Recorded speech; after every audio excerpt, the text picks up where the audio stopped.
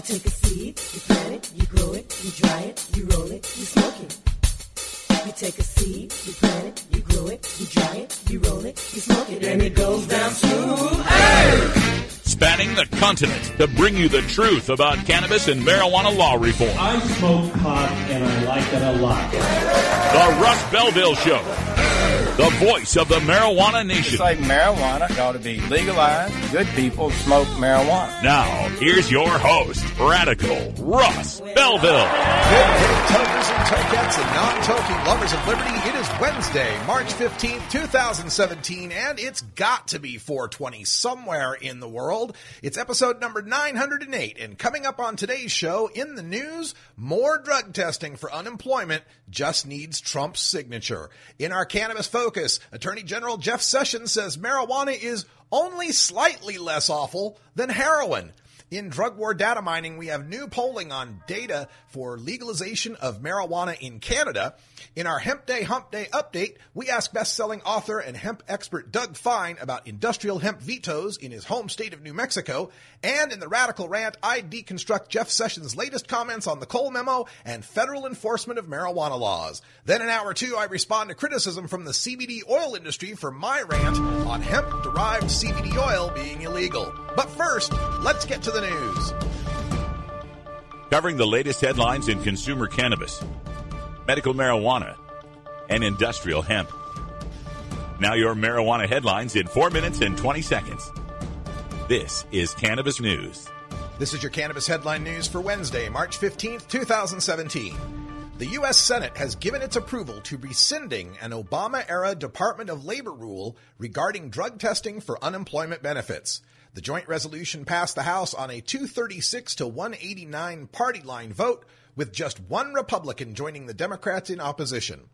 Without amendment, the resolution passed the Senate last night on a 51 to 48 vote, with all Republicans voting in favor except one not voting, and all Democrats opposed.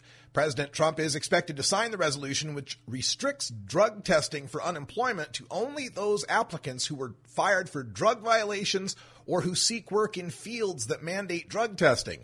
Without the rule, Republican state legislatures are expected to greatly expand drug testing for unemployment insurance benefits. A spokeswoman for U.S. Senator Johnny Isakson of Georgia indicates that the Republicans' recent remarks at a telephone town hall meeting were misconstrued.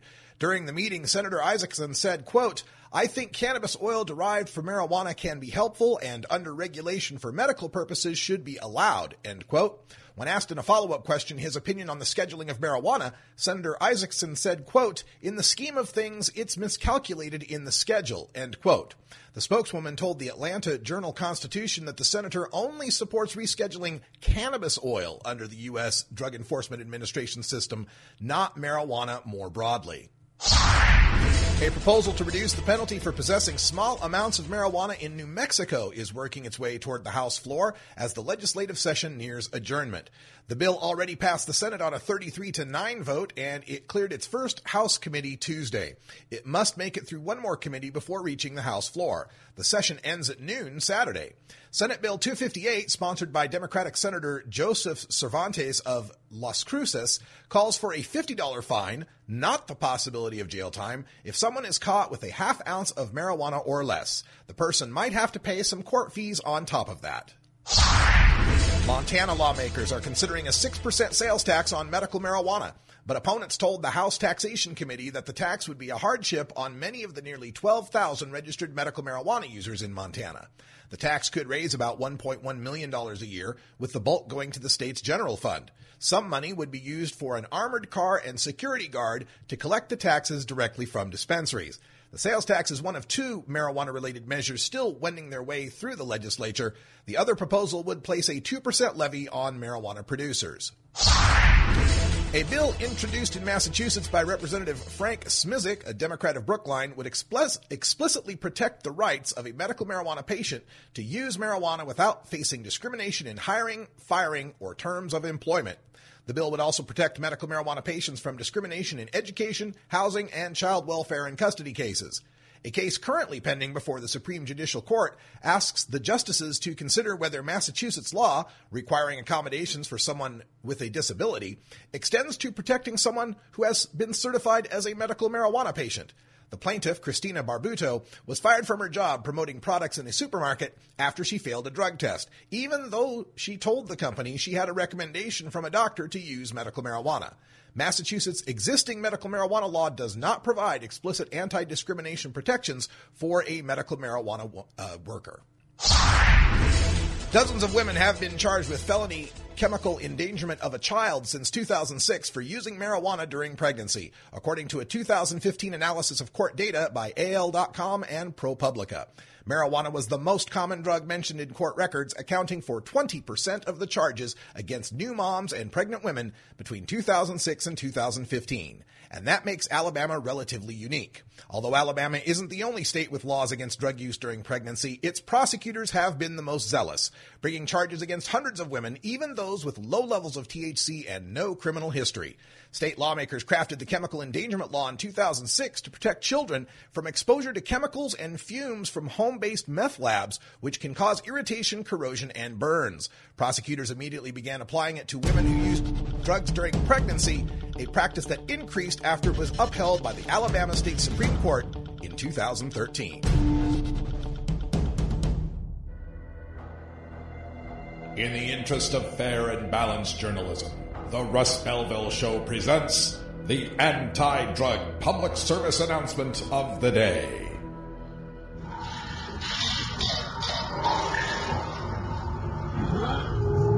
These days, most people who get addicted to heroin start by snorting it. They think it's not as dangerous as using the needle. But the fact is, that's right where you'll end up.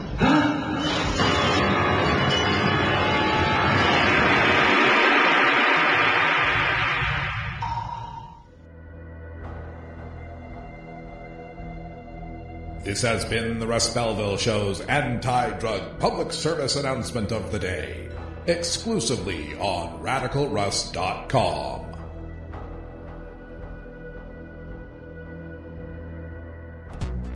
When you are starting up a medical cannabis business, you want a fired-up lawyer who understands the needs of cannabis consumers. The law office of Lauren Vasquez is your fired-up lawyer for the cannabis industry. Visit her website, fireduplawyer.com, or call 1-855-MMJ-LAWS for more information. That's 855-665-5297 for Lauren Vasquez, your fired-up lawyer, or email fireduplawyer@gmail.com. You're not high. You're listening to the Russ Belville Show. I smell pot coming from over here and grilled onions from over there. Two of my favorite smells ever. Both those onions and that pot smell really good up here, you know. All right. Well, maybe you're high, too. It's time for cannabis facts about Alzheimer's from Robert Platshorn's thesilvertour.org. This message is supported by our donors and Hemp Inc., a public company poised to lead America's hemp revolution at hempinc.com. A new Florida study in the journal Molecular and Cellular Neuroscience found that cannabis promotes the growth of healthy new brain tissue. It can slow the effects of Alzheimer's and may in fact be able to halt it entirely. A long-term study by Ohio State University's Professor Gary Wenk concludes that people who regularly use marijuana get Alzheimer's at a much lower rate than others. This was Cannabis Facts from thesilvertour.org, an educational nonprofit supported by our donors and Hemp Inc., a public company poised to lead America's hemp revolution at hempinc.com. The world of cannabis is evolving at a frenetic pace. The Russ Belville Show gets behind the headlines to take a deeper look at breaking news in our Cannabis Focus. Attorney General Jeff Sessions spoke in Richmond, Virginia this morning to members of law enforcement and the media, telling them in his prepared remarks that he is, quote, astonished to hear people suggest that we can solve our heroin crisis by legalizing marijuana so people can trade one life-wrecking dependency for another that's only slightly less awful, end quote. Wow. Well, it's refreshing to finally hear someone within the Department of Justice admit the obvious, that marijuana is less harmful than heroin. It's an improvement from the Obama-era DEA Administrator Michelle Leonhardt's 2012 testimony, where her answer to the question, is marijuana less harmful than heroin, was all illegal drugs are bad. So that didn't tell us much more than what we already knew. But marijuana, a life-wrecking dependency? Come on, Attorney General Sessions. Compared to heroin, only slightly less awful? Really? Dependency on heroin can kill a person. Dependency on marijuana cannot. There is a huge gap on the life-wrecking scale that Attorney General Sessions is missing here, especially the two legal drugs, alcohol and tobacco, whose capacity to wreck and end lives approaches that of heroin. And Sessions is clearly behind when it comes to the relationship between legal access to marijuana and reduction in opiate overdose deaths. Him talking about swapping out one life-wrecking dependency for another that's slightly less awful reminds me of his previous remarks where he said it was ridiculous that people were suggesting legalization of marijuana to combat the heroin epidemic. This, at least 3 times now, he has made remarks similar to this. And he's clearly not following the science on this. Here's from one report. This was reported by Reuters on a study that said, quote, in states with a medical marijuana law, overdose deaths from opioids like morphine, oxycodone, and heroin decreased by an average of 20% after 1 year, 25% by 2 years, and up to 33% by years 5 and 6, compared to what would have been expected, according to results in the Journal of the American Medical Association Internal Medicine. It's funny how these guys always want to point at the AMA and the doctors that say smoked marijuana isn't medicine. Smoked marijuana isn't medicine. Listen to the AMA. The AMA says that it causes schizophrenia and it leads kids to having lower IQs. And the AMA says this, the AMA says that. Soon as the AMA says, hey, marijuana leads to less opiates, oh, now we're not listening to the AMA anymore? There's also science showing the reduction in opioid addiction, not just death, but addiction as well. This report was on the government's own website. This is at drugabuse.gov. National Institutes of Drug Abuse. This is your own folks, Attorney General. They say, quote, states with licensed medical dispensaries had lower opioid overdose mortality rates and fewer admissions to treatment for opioid addiction than they would have had without the dispensaries. The estimated sizes of the reductions were 16 to 31% in mortality due to prescription opioid overdoses and 28 to 35% in admissions for treatment of opioid addiction. This latter reduction was steeper, up to 53% among patients who entered treatment independently of the criminal justice system. End quote. Got that? Reductions from a sixth to a third in death, reductions from a fourth to a third in opiate addiction, and reductions of half in the opiate addiction if you're only counting the people who choose to go to addiction, not the ones that are busted by the cops and the drug court forces them there. Jeff Sessions is also missing out on the reduction of not just opiate addiction, but just opiate overall use. A couple of ways we measured this. One study measured or tested the bodies. It got the statistics, the data from testing bodies of car crash victims, which is a pretty random sample. True, not everybody drives, and the more younger you are, the more likely you are to drive and so forth. But people of all races, ethnicities, ages drive and accidentally die in car crashes. From this study, quote, fewer people are using opioids in states that have legalized medical marijuana, according to a study published Thursday in the American Journal of Public Health that bolsters advocates' claims that marijuana can substitute for more deadly drugs. The study, which examined data from 1999 to 2013, found an association between a state legalizing medical marijuana and a reduction in testing positive for opioids after dying in a car accident, particularly among drivers aged 21 to 40. Jeff Sessions is also behind on the science on the reduction of opiate prescriptions. So not just deaths, not just overdoses, not just abuse, not just use, but actual access to the drug in the first place. This was reported in the Washington Post. Quote, one of the most stunning drops in the report was in prescriptions of painkillers, which are currently in the spotlight due to a nationwide epidemic of opioid addiction. The researchers found that doctors in a state where marijuana is legal ended up prescribing an average of 1,826 fewer doses of painkillers per year. End quote. Now, it's not like the Attorney General isn't aware of the devastation wrought by our opiate epidemic. He noted in his remarks, quote, every 3 weeks we are losing as many American lives to drug overdoses as we lost in the 9/11 attacks, end quote. So, does Sessions place any of the blame for this epidemic on the pharmaceutical companies that have been aggressively developing and marketing these opioid drugs? Does Sessions plan to reform policies of his department's Office of Diversion Control, which has rubber-stamped ever-increasing opioid production quotas requested by the pharmaceutical companies to the tune of a 39-time increase from 1992 to 2015? We are producing 39 times more opiates than we did in the early 90s. Anything from Sessions on that? Nope.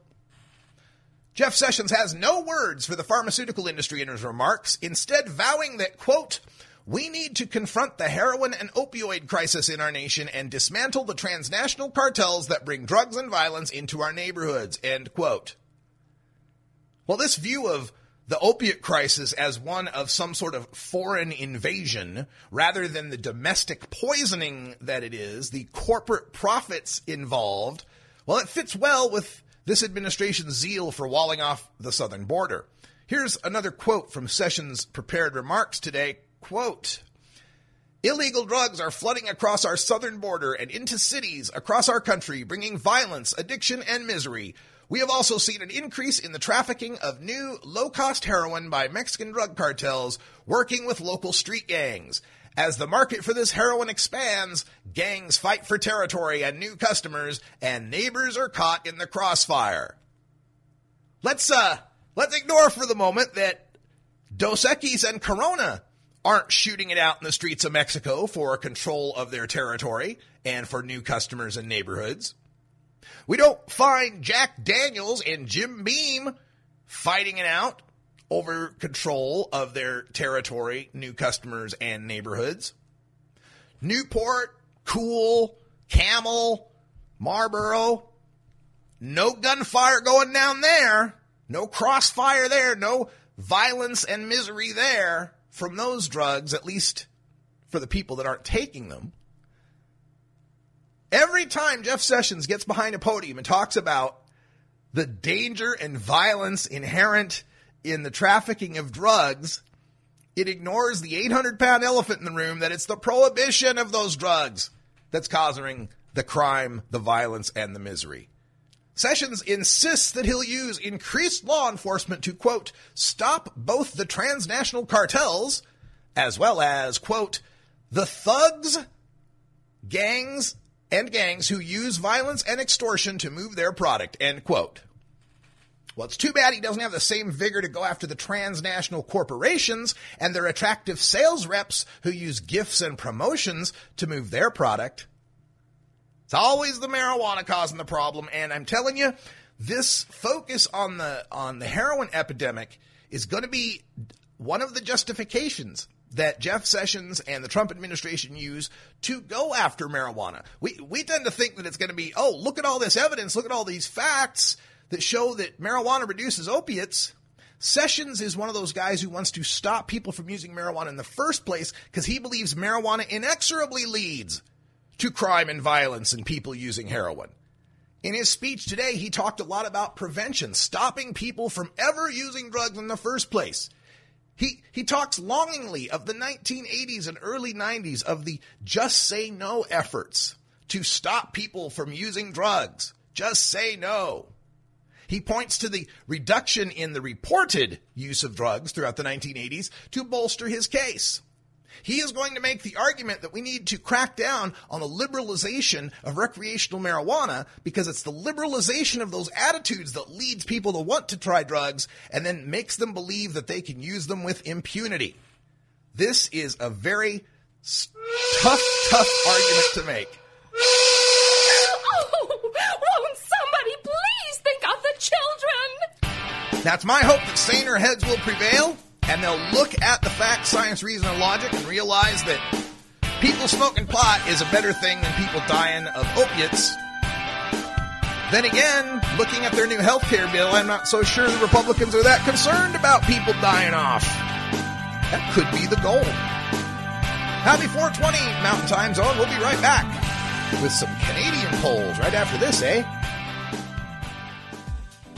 The Russ Belville Show is proudly sponsored by the Marijuana Business Association. The MJBA, called by NBC News the Cannabis Chamber of Commerce, is the fastest growing business association in the fastest growing industry in America. I've been working with the MJBA for years, and I personally invite you to join the MJBA. MJBA also publishes the popular MJ Headline News on Facebook and the MJNewsNetwork.com and Marijuana Channel 1 on YouTube. Visit mjba.net for more details.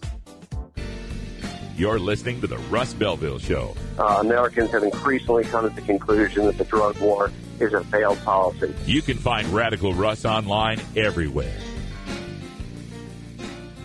NORMAL stands for Responsible Adult Cannabis Use. If cannabis use is causing problems in your life, consider taking a break or seeking medical assistance. Consider ceasing cannabis use if you have a family history of mental illness. Don't drive or operate heavy machinery while impaired by cannabis use. Cannabis use is not without risks, even though the risks are far less than those posed by legal drugs. Promoting the end of adult cannabis prohibition is easy because we have facts, science, reason, compassion, evidence, truth, and logic on our side. It's even easier when researchers catalog it all for us.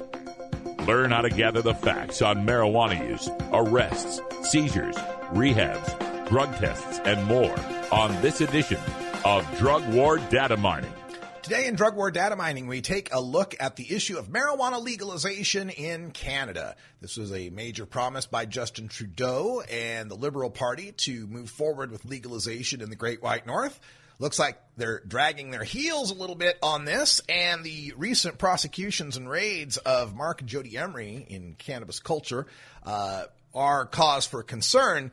But against that backdrop, we've got a new poll coming out from NRG Research Group and Peak Communicators, that gives us some hope for moving forward in Canada. The support for marijuana legalization in this poll amongst Canadians is at majority level at 51% support. Now, I'm a little concerned that here in America we're at 57, 58, 59, 60% support in the most recent polls.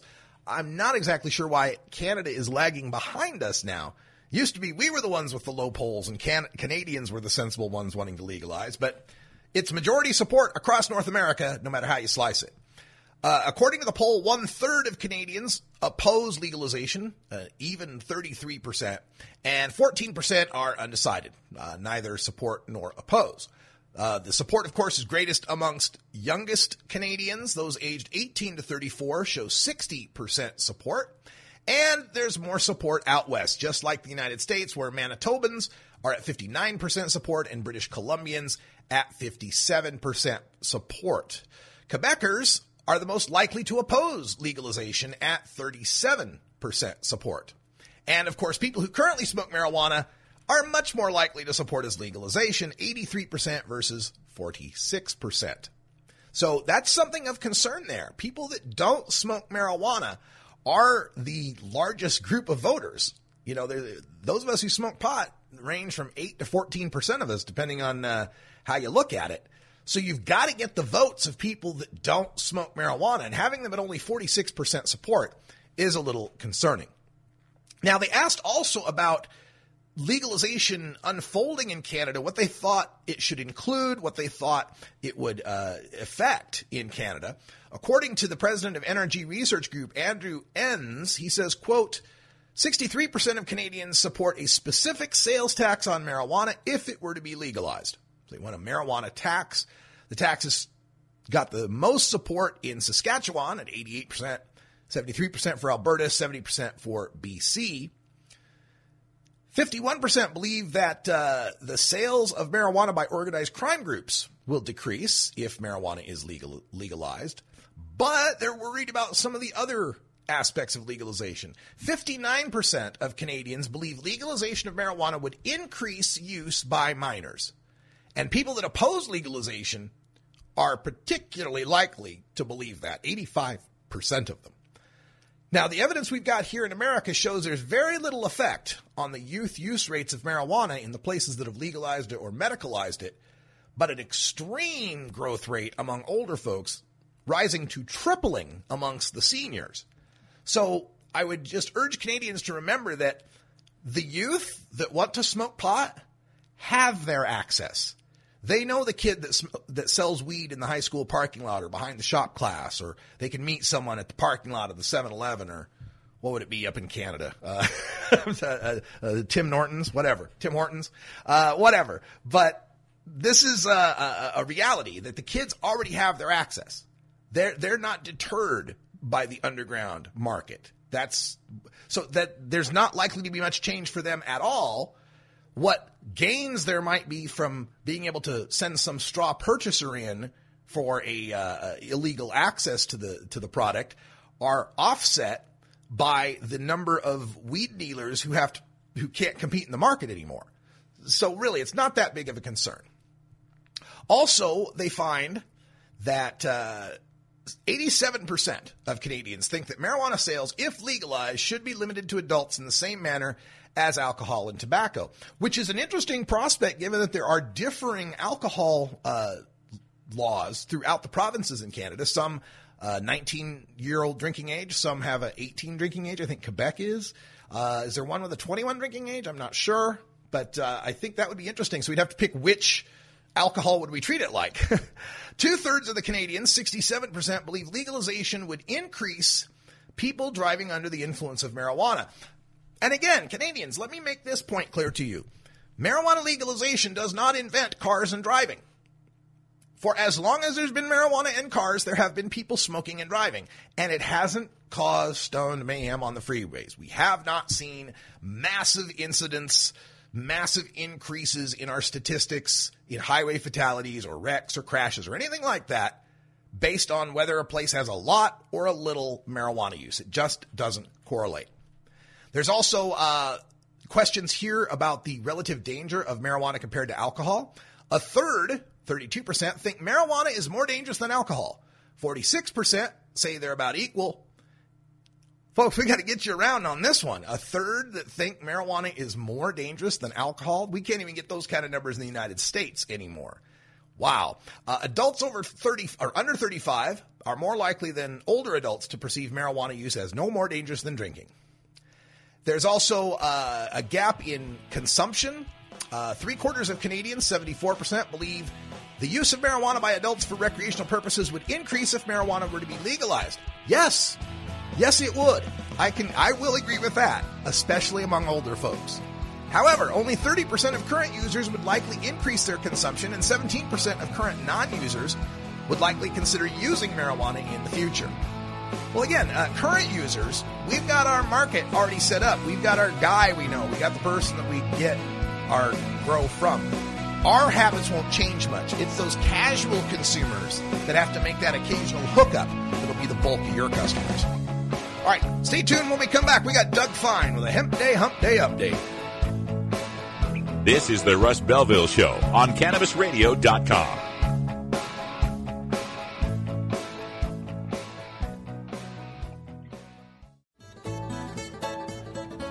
New beginner guitars and banjos are often constructed much better than ones built before your time. Why struggle? Get a new instrument or fix the old one. The trusted professionals at the Fingerboard Extension will evaluate your instrument for free. Repairs are priced for people who work for a living.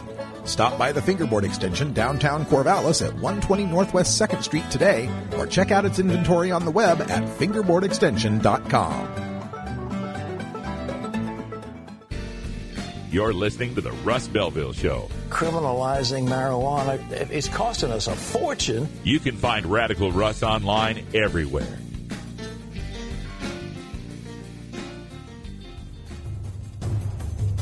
Warning. Hits taken on this show are larger than they appear. Do not try this at home. These people are professionals. Or at least they pay me to say that. Hey, this is great, man. A public service message from The Russ Belville Show.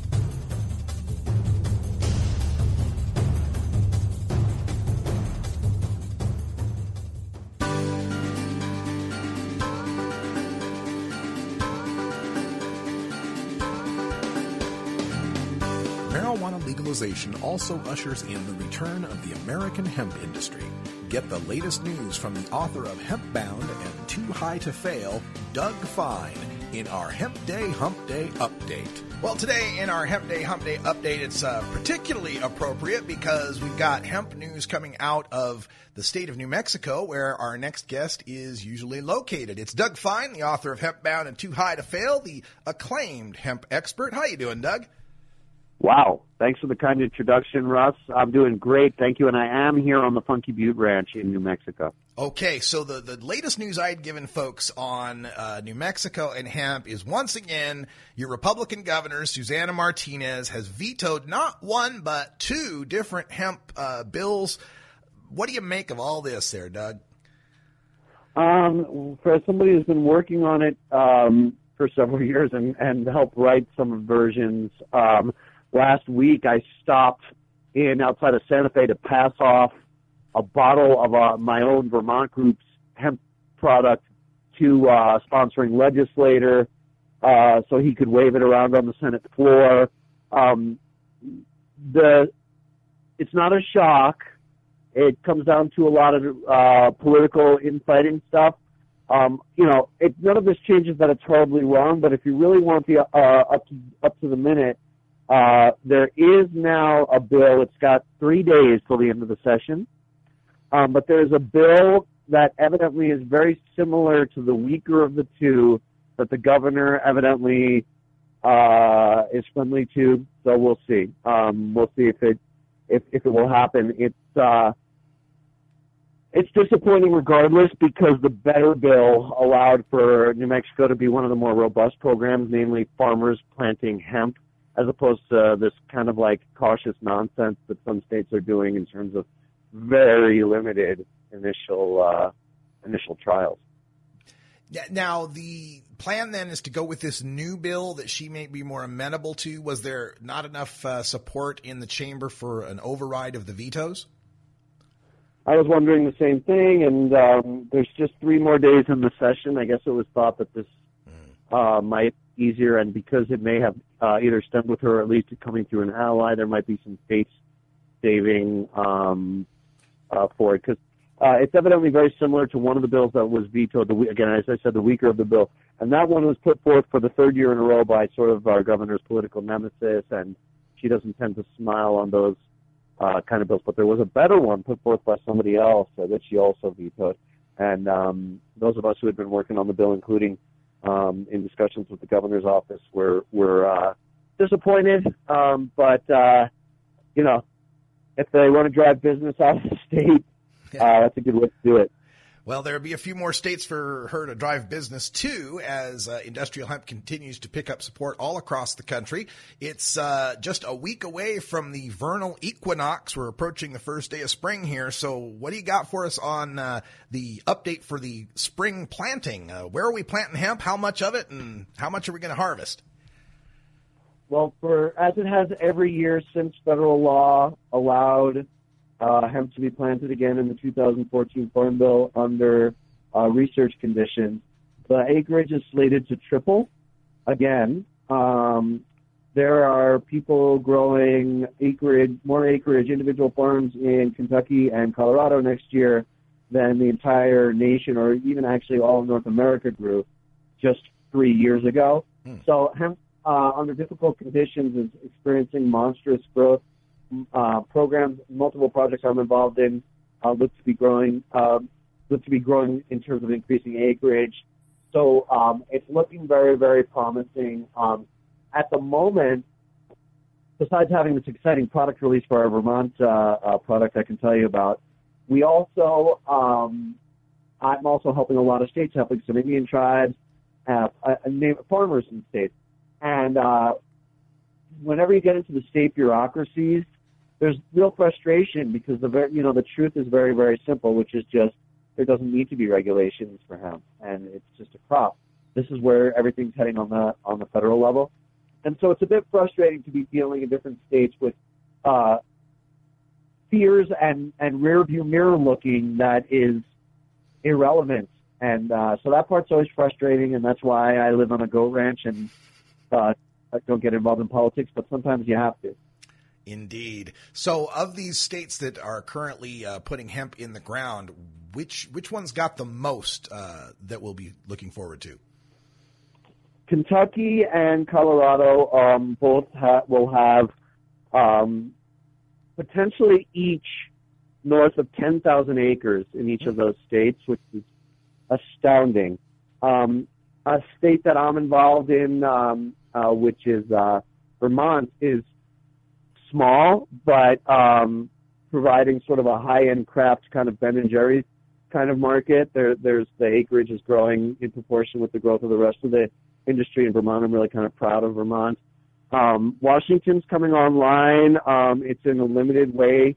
You're not allowed to grow for applications deriving from the flower, which, again, it's insane is not too not too strong a word for that. I like to think of forgetting about the health benefits of healthy products. Just imagine Steve Jobs and Larry Ellison and these people at the forefront of the Silicon Valley revolution in the 1970s saying, you can only manufacture devices from these type of elements. It's pure hampering of an important economy. And then another issue is, even though federal law explicitly allows permitted hemp farmers to transfer viable seed to other permitted hemp farmers, some states get that. Other states are acting as though they have to involve agencies and import seeds when American farmers already have high-quality viable seed. And so there's bumps and frustrations and hurdles. But I'm proud to say our Vermont group got in a multi-ton harvest, and we're excited to plant again. Now, we're, of course, excited about these harvests, but the next step is processing that hemp. This is a part of the hemp industry that we've talked about in the past. It's kind of lacking. Are there any developments in the corporate world or through the hemp states themselves to do the decorticization and the other processing plants that are needed? A great question. And so I have the luxury of being a luxury provider in that in growing 23 acres and then growing moderately from that this year in Vermont, we are high-end craft people who press our oil on our farm. Besides the quality of the product, we have that extra branding ability to say everything in our product, in our first-year product, came from our farm.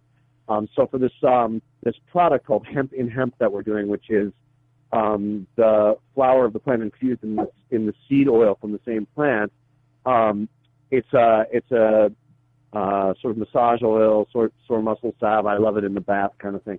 For that, we processed it entirely on our own, and again, as we grow, that's going to be impossible to continue. So we are too going to be looking for processing infrastructure. That said, this is an issue that people are not unaware of. So to give you one example, friends and colleagues of mine on the western slope of Colorado are actively involved in working with the regional governments, county governments in that part of the state, farmers groups, to coordinate a central processing facility. And these are not live in the clouds dreamers. These are practical get-it-done ranchers who are keeping tabs on prices for the various components of the plant. And it's interesting that you mentioned decortication because fiber is really surprising me in the way that it's coming on. It's the fastest growing component of the plant in Canada, and we in our Vermont group had to turn down a big, very big fiber order this year because we just didn't focus on that side of the plant. And it's good to know that people are starting to think about hemp's many uses in fiber, seed, and flour. Yeah, that's good to hear. We reported on a story about the DEA updating, making a clarification about CBD derived from hemp. And they said that there are no cannabinoids within the hemp stock or the seed or the sterilized seed from which you could get CBD oil. They have to be getting it from resins that are sticking to the stalk or to the seeds. And I know we've talked in the past about some of these hemp farmers looking at growing hemp specifically for the flower production for CBD. Do you think this clarification makes any difference to them since they're just dealing with it on the state level, or is it something from the feds, that it's going to be kind of scary to hemp farmers? Oh, it's a big enough deal to hemp farmers that the Hemp Industries Association filed a lawsuit against the reclassification. Oh. Flower applications and the nutraceuticals market is arguably the biggest segment of the economy. It's non-psychoactive if the THC levels in the final products meet federal hemp definitions.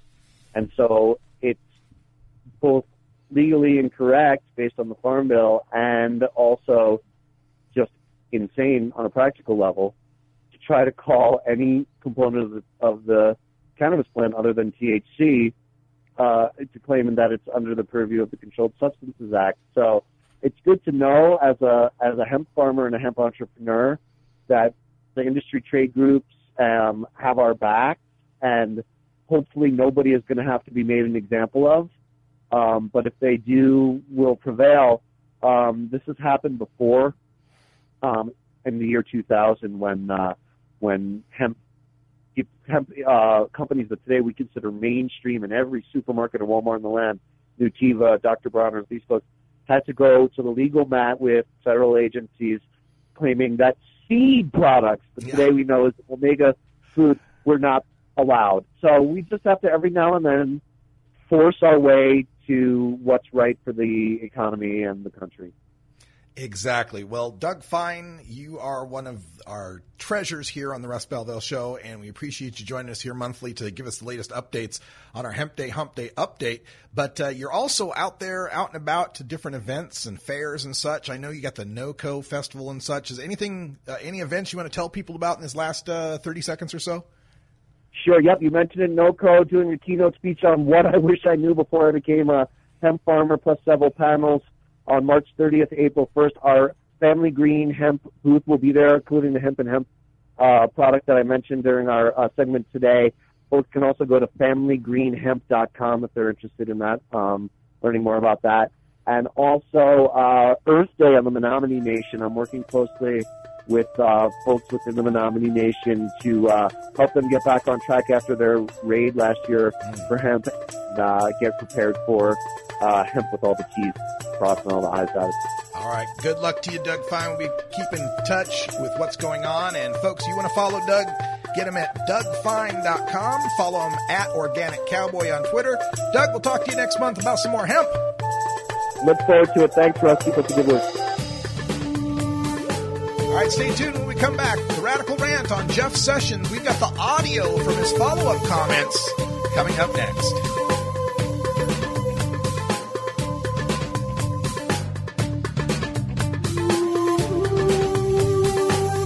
This is the Russ Belville Show on CannabisRadio.com.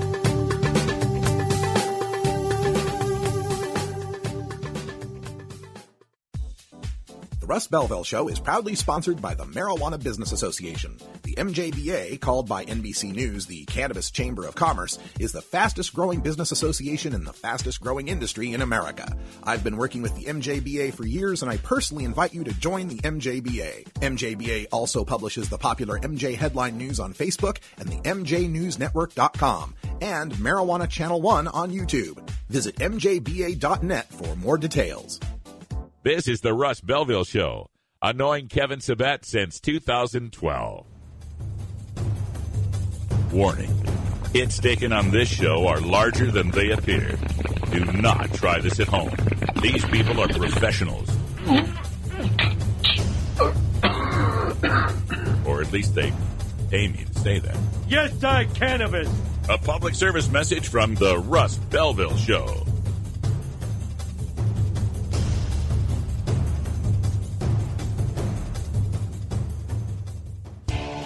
Total war against public enemy number one. 10 federal criminal penalties for up to 1 ounce of marijuana. Marijuana is probably the most dangerous drug. Legalization is just another word for surrender. I experimented with marijuana and didn't inhale. This is not medicine. This is a Cheech and Chong show. Encourage people to use less drugs. I am here. That was the point. I think it would be a mistake to legalize. Negative reports coming out of Colorado. Good people don't smoke marijuana. Earlier in the show, I reported on Jeff Sessions. He was speaking this morning to a group of law enforcement professionals in Richmond, Virginia.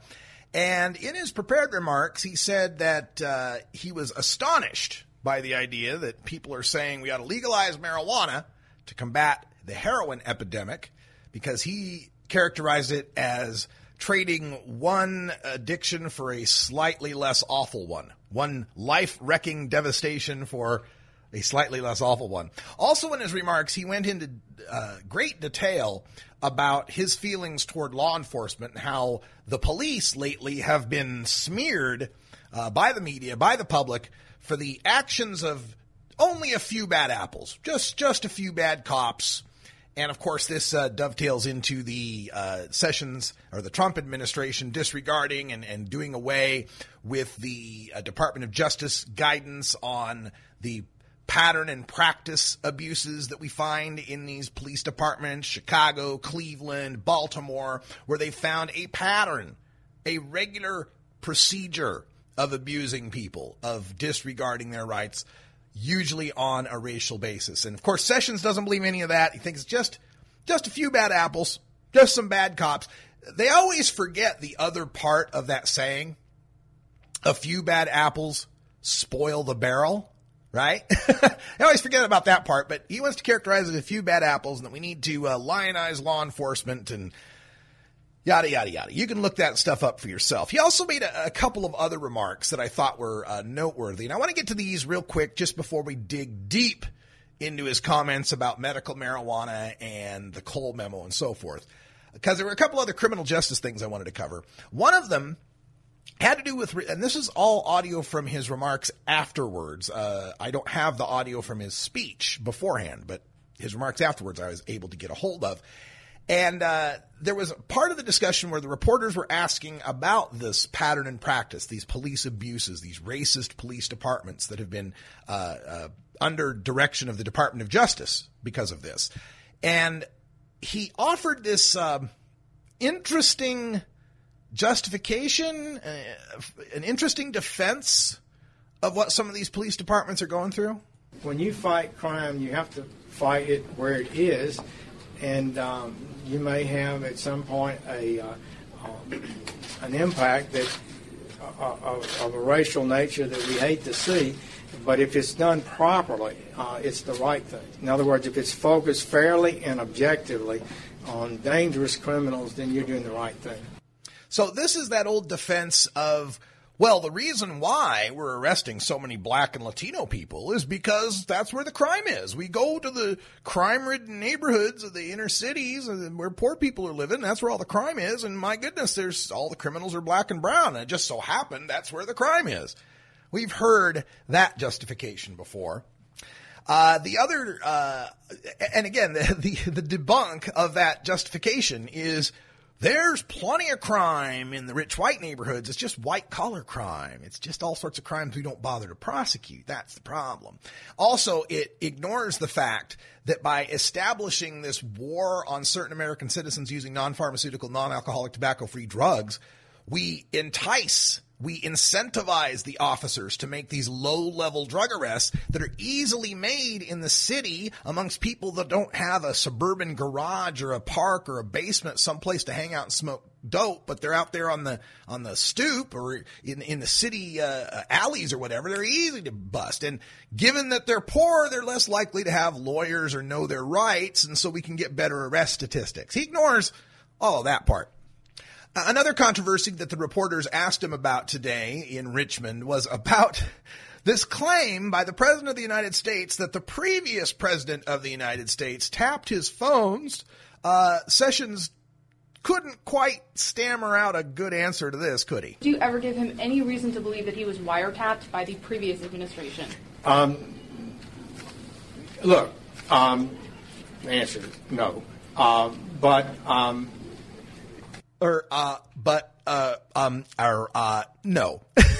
Well, of course he didn't. Even Jeff Sessions isn't that stupid. All right, so we got that out of the way. Let's talk about the marijuana comments. I'm going to play the full 2-minute clip of all the reporter's questions, all his answers, all the follow-ups, so that you have the context and you can make your own decision about this. But I don't hear anything good coming out of this. Sir, on your statements about marijuana, do you distinguish between medical marijuana and recreational use, as you focused your remarks on? And also, will you be cracking down on any states that have already legalized marijuana, recreational or medical? I think medical marijuana has been hyped, maybe too much.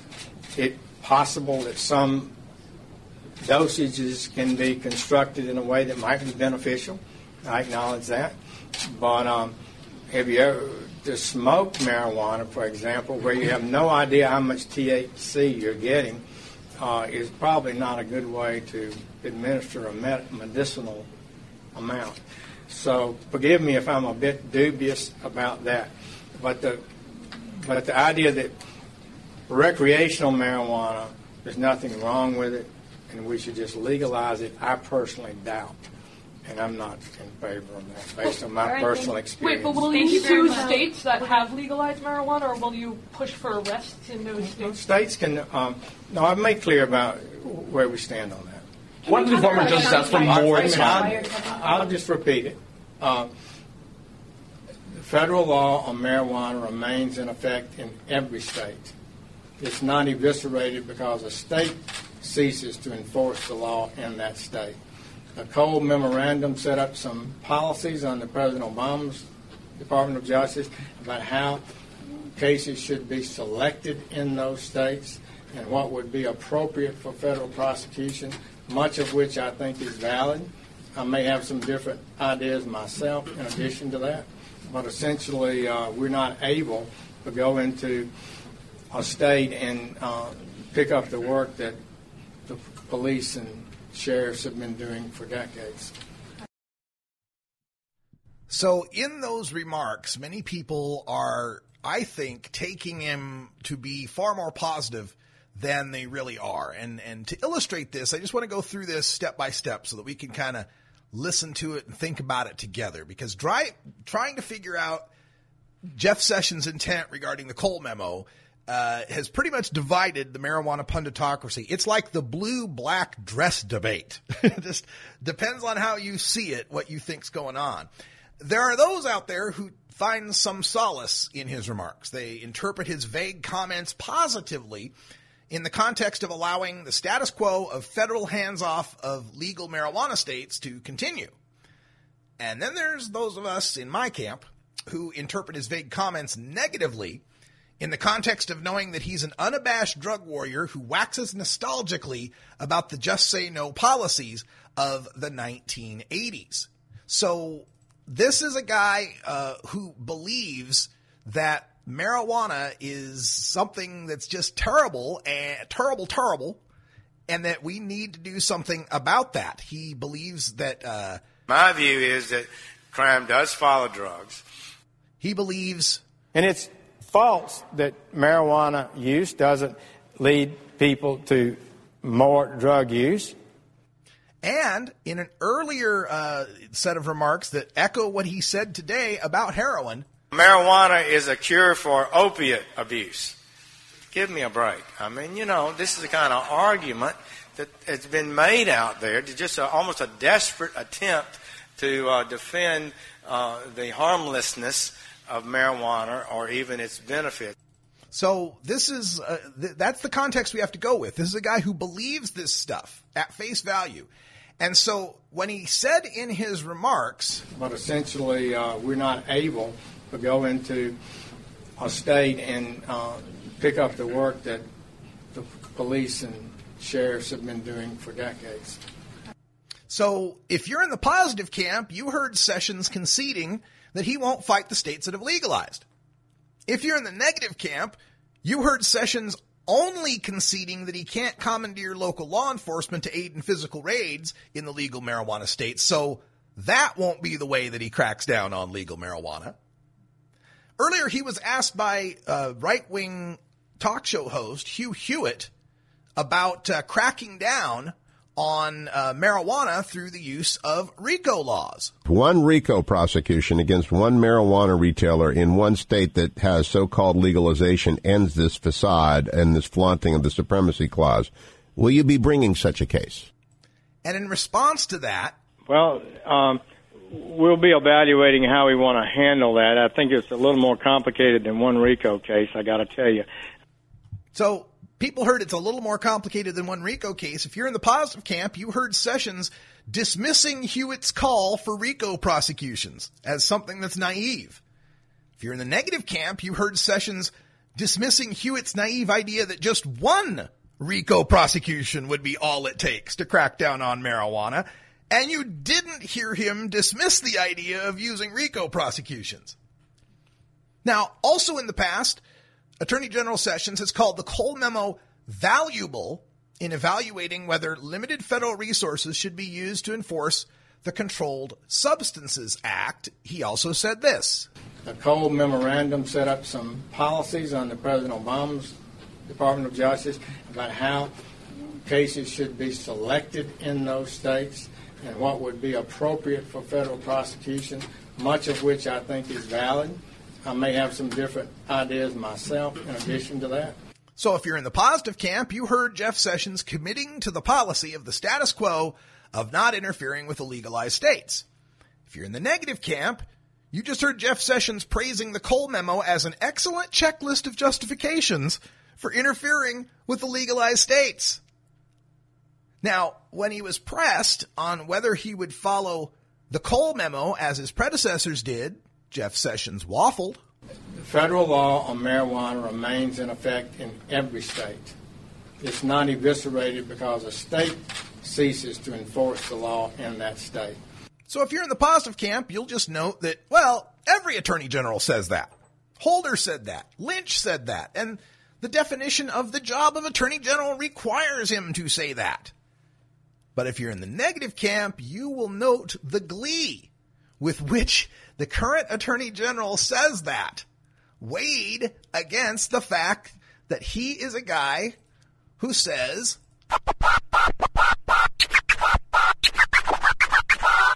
this drug is dangerous. You cannot play with it. It's not funny. It's not something to laugh about. And trying to send that message with clarity that good people don't smoke marijuana. Didn't know he was a DJ when he said that, did you? Also, Jeff Sessions, in numerous appearances, has linked the use of marijuana to crime and violence, saying that experts are telling me there's more evidence around marijuana than one would think. Current levels of THC in marijuana are very high compared to what they were a few years ago, and we're seeing real violence around that. Well, if you're in the positive camp, you heard Jeff Sessions obviously talking about cartel and gang violence around illegal marijuana, not state legal marijuana. But if you're in the negative camp, you heard Sessions linking marijuana itself to crime and violence again, as he has done many, many times. As he said that marijuana leads to crime. We've heard this. Let's see if I can pull it up. My view is that crime does follow drugs. In the 70s and 80s, we saw so many lives destroyed by drug abuse. The murder rate in America dropped by over 50%. Since 1980, Ronald Reagan said, just say no. Started a war. Drug use had dropped dramatically since Nancy Reagan started the Just Say No program, and drug use began. This is the Russ Belville Show. The Russ Belville Show is blogging and podcasting daily at radicalruss.com. All right, for you podcasters, that's all the time we got. If you're listening live, stay tuned for hour 2. We've got some lame Kevin Sabet news to talk about, plus reaction from the CBD industry on my recent post on CBD oil being illegal. Until next time, take care of each other, tokers.